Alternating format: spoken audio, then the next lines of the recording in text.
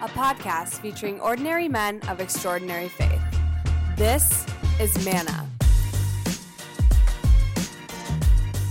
Hey everybody, thanks for tuning in to another episode of Manna podcast featuring ordinary men of extraordinary faith. I'm your host, Jeff Peterson. Now, none of the guys that you're going to meet on this podcast would consider themselves to be extraordinary, but it's their humble, holy way of living. That's exactly what makes them extra to me, and I am excited for you to meet them. Now, as listeners of Manna know, lo these many years, I am the furthest from a biblical scholar, so I can't defend what I'm about to say here with any kind of smart-sounding analysis or basis of proof. But I have come to the recent conclusion that Philippians, is my favorite book of the Bible. It used to be James, and then before that I was on a little Ecclesiastes tear. But for the last few months I've been on this Philippians vibe, and it's because of the words, like literally the type of words that the Apostle Paul used when he was writing to the saints in Philippi while he was in jail in Rome. And they're words like these that also serve as a perfect introduction to today's guest. All right, so here we go. Just really quickly here from chapter 4. And everyone's heard this. When he wrote, "Finally, brothers and sisters, whatever is true, whatever is noble, whatever is right, whatever is pure, whatever is lovely, whatever is admirable, if anything is excellent or praiseworthy, think about such things." It's just so great. Now, all of those words could be used to describe today's guest. But there's one word in that string of words that truly embodies not only our guest's character, but also his quest. Okay. Now, our guest is noble, as a character-charged guy who, from his formative years at, and I say this begrudgingly, St. John's University, through an adult out of service at myriad community endeavors, has always been guided by a very strong moral compass, but that's not the word. He's admirable, as a very successful business leader who quickly in his career kind of leapfrogged more age-appropriate roles for senior leadership and executive positions at publicly traded and venture-backed companies alike. But admirable's not the word either.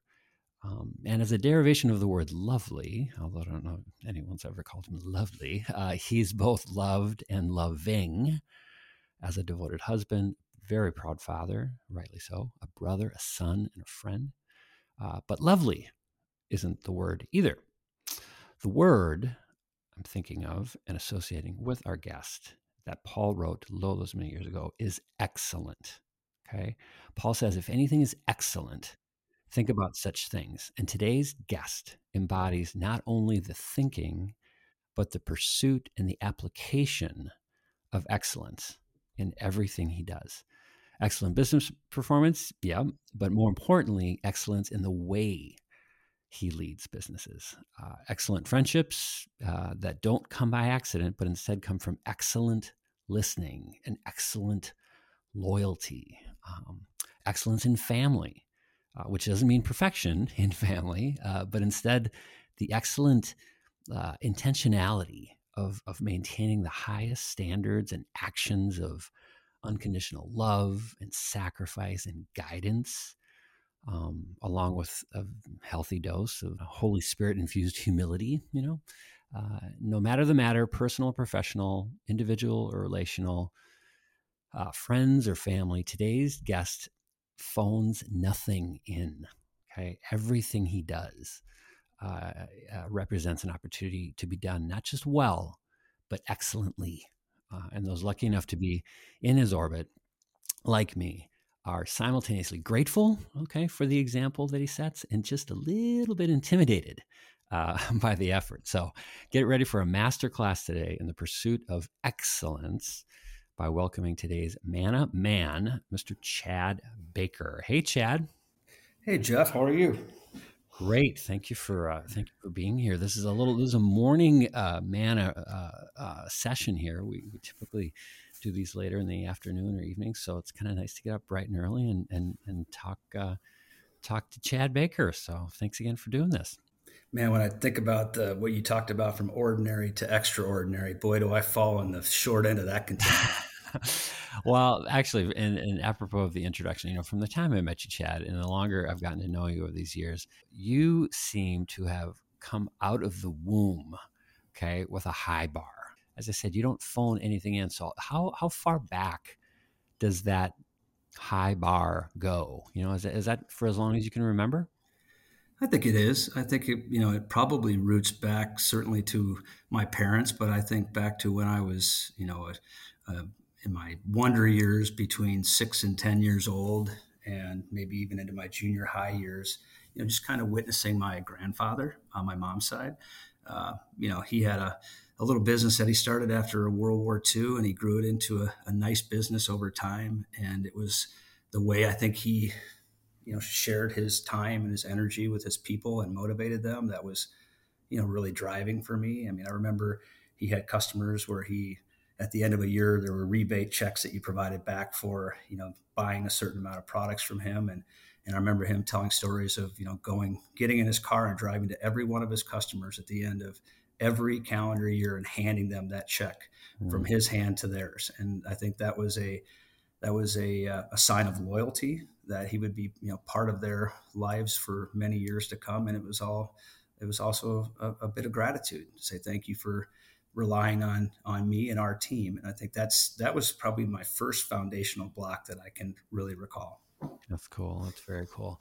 There's that, since I've been dropping Bible verses here to start with, but, there's another, from Luke, to whom much is given, much is expected. A lot of people hear that and they don't realize that it actually came from the Bible. How prominent was, in the linkage between these gifts that you'd been blessed with, these role models that were around you, how much of the connection was based then back to this sort of like faith, the exercising of these gifts, the pursuit of this excellence is actually kind of like connected, as gifts from God. Well, I've been embedded in a Catholic family, deeply devoted for my entire life. My dad's still an usher at church. And so I think it's been just rooted in our family. I think I usually view myself as, more Catholic light, to be honest with you. We're rooted in the Christian faith. My family, leads their life from inside. Yeah. And I think we've kind of adopted the servant leadership mindset to put others before yourself. And I think that's been part of my fabric and my growth for dating back, probably into my college years. I think I started to find it really late in high school, and then certainly as I started to spend time at St. John's on that campus, but also, watching my children grow up, and they've been in parochial schools as well. And I think ultimately we've just kind of embedded our entire family into the thought of putting others first before ourselves, and then leading our life from that cloak. And I think that's worked very well for us to kind of make sure that we don't, think too much about ourselves, and we make sure that we're making an impact on the people around us, and that we're rising and raising them up and giving them an opportunity to find energy and excitement in everything they do so that they can make their lives a little bit better. Yeah. Yeah. And how about, mentioned in the intro, just your very successful business, career, and you've led at so many different levels and so well. How, as you rose through the ranks, how conscious were you and are you of how much that servant leadership is kind of like frontal lobe for you, as you're meeting new teams and charting new courses? Or do you feel like it's just natural, like, is it part of just your DNA now and it's just who you are, or is there intentionality with it for you especially when you kind of enter into a new organization? Yeah, I think the one thing I learned early on in my first 3 or 4 years, and when I found my way into a leadership position, was sitting in what we call a P&L meeting or a finance meeting on a monthly basis, and the leader of the business at the time said, "Hey, do you want to step up onto this leadership team?" And I said, "I really do." And he said, "Well, why?" And I said, "Well, because for the last 7 years of my career, I've really been implementing these strategies that the leadership team has put in front of us. And so I've been an implementer. And I really wanted a seat at the table to be part of driving strategy and deciding the direction of the organization, make sure we were making the best decisions for the company, not only for the day, but also for the next 20 years. And one of the things I found when I sat in those boardrooms was that many of the leaders spent a disproportionate amount of their time. You've heard the theme managing to the red, right? Mm-hmm. What are we doing poorly? What are we losing money on? What are we struggling with? Why are we doing this? Should we do something different with that business? And I always thought to myself, think about if you have 100 people on your team and you dedicate 35 of those teammates to trying to figure out what we're doing with that ancillary piece of business that's failing, and the resource drag and the time it takes and the demotivational energy that's driven by attacking the red. Think if I could take those 35 teammates and have them attack what we're doing well. And I've kind of established a mantra everywhere I've gone that, I manage the black guys. What do we do better than anybody else does? What's our competitive advantage? And how do we lean in and do more of it so we can protect that and grow it? And ultimately where it lands you is that it's typically the larger portion of your business. It typically has the biggest inertia behind it, either positively or negatively. But if you can move that business forward, the impact of that can be profound. And you think about the culture you build inside your organization. You have all 100 employees focusing on growing what we're really good at and what we do well, and the positivity that drives all the way through the organization. I think from an early leadership role in my career, that was the kind of the first thing that I started to do, and I've carried it with me everywhere I've gone. I love that. I haven't heard that, but I love that, managing to the black. That's so true. Well, and it acknowledges that just like humans, businesses are all built with strengths. Like everybody, every organization does some things really, really well. And if everybody just focuses on what they really do well, like we Right. should be all right. You mentioned culture, and I do think over the last, 20, 30 years, work culture has changed so much, not just, environmentally, with remote work, all that kind of stuff, but just the notion of the individual and this, bringing your whole self to work. How have you found, how is that? How have you seen that as a leader? And a leader across a lot of different sectors. You haven't. That's not like you spend your whole, career in packaged goods. I mean, you've worked in a variety of different sectors, a lot of different sort of labor sort of pools, if you will. How have you seen this sort of like bringing one's whole self to work kind of manifest kind of over the years?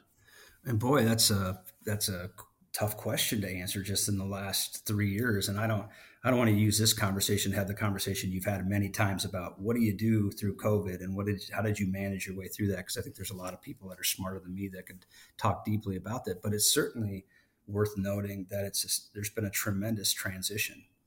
If you think about, everybody says that every generation is different, right?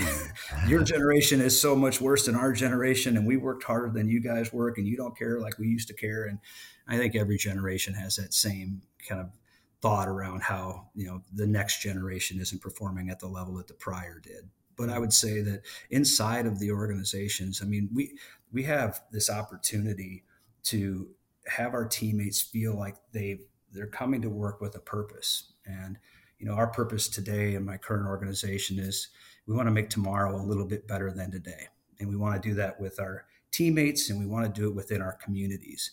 And I think that the entire organization can really rally around that. They know what that means, and they know how they can incrementally improve the world around us. And I think as far as bringing your whole self to the office, to work every day, I think it's knowing your why. And again, it's a little cliche, but I think it's really important. I've spent so much more time in the last 3 years going through this pandemic, thinking about the why for the industry we're in, why for the categories we're in, why for the business we're in, why for the different businesses within our business that we're going after, and why it makes sense to each of the teammates on our team. And I think it's an evolution. I don't think that there's an answer to this is how we do it, and this is how you always do it. I think you have to be adaptable to your environment.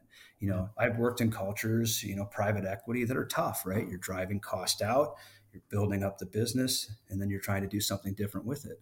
And I've worked in publicly traded companies where every quarter is a heart attack, right? Trying to make sure that you deliver that number every single day. And I'm currently working in a family-based, privately held company.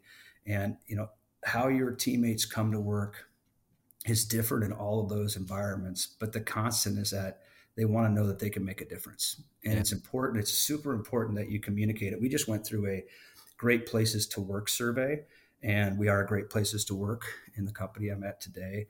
And we're really, really proud of that. But what's interesting is we had, 750 people take this survey. And at the end of the survey, it says, is there anything else you want to add?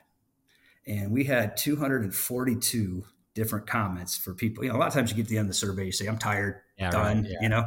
but we had 242 teammates that left a comment. And I'll tell you what, it's kind of scary, right? Think about what could they possibly say. And I want to, but I was so intrigued and so interested. And when I read through those, always one theme is they want to make more money. That is always going to be a commonality there for sure. And I totally understand that. But what kept coming back in those individual comments were, how can I contribute? Help me know more. Continue to communicate to us better. Make sure we understand when you made this change in the organization, how we can impact that change, how we can ladder up to the vision of the organization. And I think when you have that continuity, that alignment between where the business sees itself from a mission, vision, value standpoint, and our employees throughout the entire organization can lean in, ladder up, and understand their why and how they make a difference to achieve that, that's when your whole self shows up to work every day. Yeah. Yeah. Well, and as a leader too, I would imagine, it requires a level of, and maybe now, as a seasoned leader, you've got less of this trepidation, but what did that feel like early on in your career when you did recognize this power of helping every individual, every employee find their why and their purpose? Because that had to be a little bit scary, because you're like, okay, I don't know what we're going to find out here. It's a lot. It's a little more vulnerable as a leader. And even today, as you mentioned, I'm currently in a leadership table, which is a servant leadership, Christian faith driven roundtable with like-minded folks in the room, and some that aren't like-minded, by the way. And we have an opportunity to kind of live and learn together with all the trials and tribulations of our careers, our families. There's a lot of discussion about family, and then it also ladders up to how do we develop and maintain high performing businesses. And that's certainly a component of what we're trying to accomplish here. And I think the servant leadership model inside of my current organization is probably 6 or 7 years deep.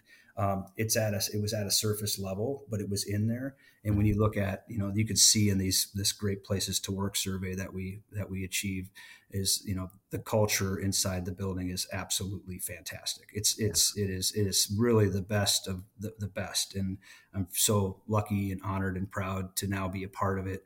And, my goal with kind of reintroducing servant leadership and developing a faith-driven organization is to continue to elevate and hear the teammates that are on our team today and giving them opportunities to help grow professionally, but more interested in their personal growth and their family growth, because that's where it starts. It starts with them. It starts with their spouses. It starts with their children. It starts at home. And if we can help nurture that, I think it puts us in a position where we have a series of teammates that are going to be here. We don't retire anybody. Our theme is we graduate. You graduate from our company at the end of your time with us. So nobody retires, they graduate. And so we know that this is just a step in their life. It's a step in their journey, and that there's, you can leave here when you're 65 years old, whatever your retirement choice is, and you've got another 20 or 30 years of life in front of you, right? And we want to make sure that we're helping them prepare for not only their time here with our company, but also for the next stage in their lives. And so I think it's fun to watch. It's fun to see. And I was lucky to have a customer in town yesterday And at the end of the meeting, I had to leave to go to another meeting, and the person who was leading that team got up and said, "Can I walk out with you?" And I said, "Oh, absolutely. I'm just so excited this gentleman wants to talk to me at all, because we're trying to really develop our business with him." But he stood up and said, "Hey, can I walk out with you?" And we did. And he got out in the hallway and he said, "I just want to say, thank you for your leadership team showing up to this meeting and staying for the whole meeting." And so that's leading by example, right? And then I want you to know that I can't think of a single time, and I see a lot of vendors, Chad. I can't think of a single time where I felt the love in the room like I do with the company you're at today. That's And great. I tell you, that was that was meaningful. It was heartfelt. It kind of got me almost to tears, Yeah. almost does now when I talk about it. But it's just that recognition that we're doing the right things, and it's translating into happiness and bright eyes and smiles. Yeah. I'm currently right now I'm in a 35-day reminder from the leadership roundtable of something you should do today that will make the difference in somebody else's life, not yours. And we had one just the other day that came up, and it was, go tell your children how much they mean to you, and give them an example of your life when you were their age. And I had one where we were celebrating our 30th anniversary for the brand of our corporation, and I graduated from college in 1993, so exactly 30 years ago. Mhm. And so I dressed up looking like I was from 1993, and it was easy for me to do because I graduated that year. So what did I wear? I was trader for a day. I wore a Brett Favre number 4 jersey because that was kind of his first major season, right? Yeah. And I'm a Viking fan for everybody who's listening, and then I wore my ripped, torn jeans, a pair of Birkenstocks, and a pair of aviators, Ray-Ban aviator glasses. And I just laughed at myself because I was thinking about my senior in college right now. And I texted her right away and I took a picture of myself. I said, "Look familiar? You guys are still wearing all the same clothes today that I was 30 years ago." And it just gave me a chance to connect with her. And I probably wouldn't have done it if I didn't get that reminder from the leadership roundtable to say, "Hey, take a minute, recognize one of your children, and tell them a story as to why they matter and how they make a difference." And I just sent her a note, and then we ended up picking up the phone at lunch and had a conversation, and we just talked about how proud of her I was and how great she's doing. That's so great. And that is such a great example too. Like none of this happens by accident, I mean, this pursuit of excellence in family and friends and business. It's so, I love it. I love the story. I love the visual. You got to send me a picture of that because that's going on the fridge. So that's great. Well, hey, we are, we could talk all morning here, but we've got stuff to do, including getting to the fun segment of the big show, the same 3 questions we ask every guest to wrap things up here. So let's get to it. Fun segment question number 1. If Jesus knocked on your door tomorrow morning, which happens to be a weekend, so you have a nice Saturday morning, and he just wants to hang out with you for the day, you can do anything you want with Jesus. How are you going to spend your day with Jesus? Well, since I haven't got these 3 questions, I should have looked at them. I tell you, I should have listened to them. For me, I think I would spend a day of reflection and asking him, what has he seen in my life, in the way I've conducted myself, in front of my friends and family, my children, my wife, and what does he witness from the way I've approached my life and my own humility, and where is there in his mind opportunity for improvement, and give him a chance to give me a guiding light to where I can be a better person and make a better impact on people and communities for the next 30, 40 years of my life. Yeah, that's great. And then go to the Gopher game, like take him there. And then 2:30 tomorrow at the Gopher game. Exactly. Right. Exactly. And then be like there. All right. Fun segment question number 2. If you could go to church, okay, with any other guy, living or dead, famous or not, you can know this person or not. You could have just been admiring this man from afar, but the only 2 rules are you got to go to church and you are going to bring this other man with you. who are you going to church with? There's only one person, my dad. Yeah. I mean, he's my role model relative to Christian faith, and he's deeply rooted in the Catholic religion, and I trust him and I trust his guidance. And there's no person else I'd rather be kneeling next to in the pew. I love that.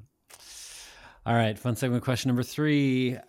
If you could give just one piece of advice to a younger man, okay, think of like that kind of middle school age, kind of young guy is coming up.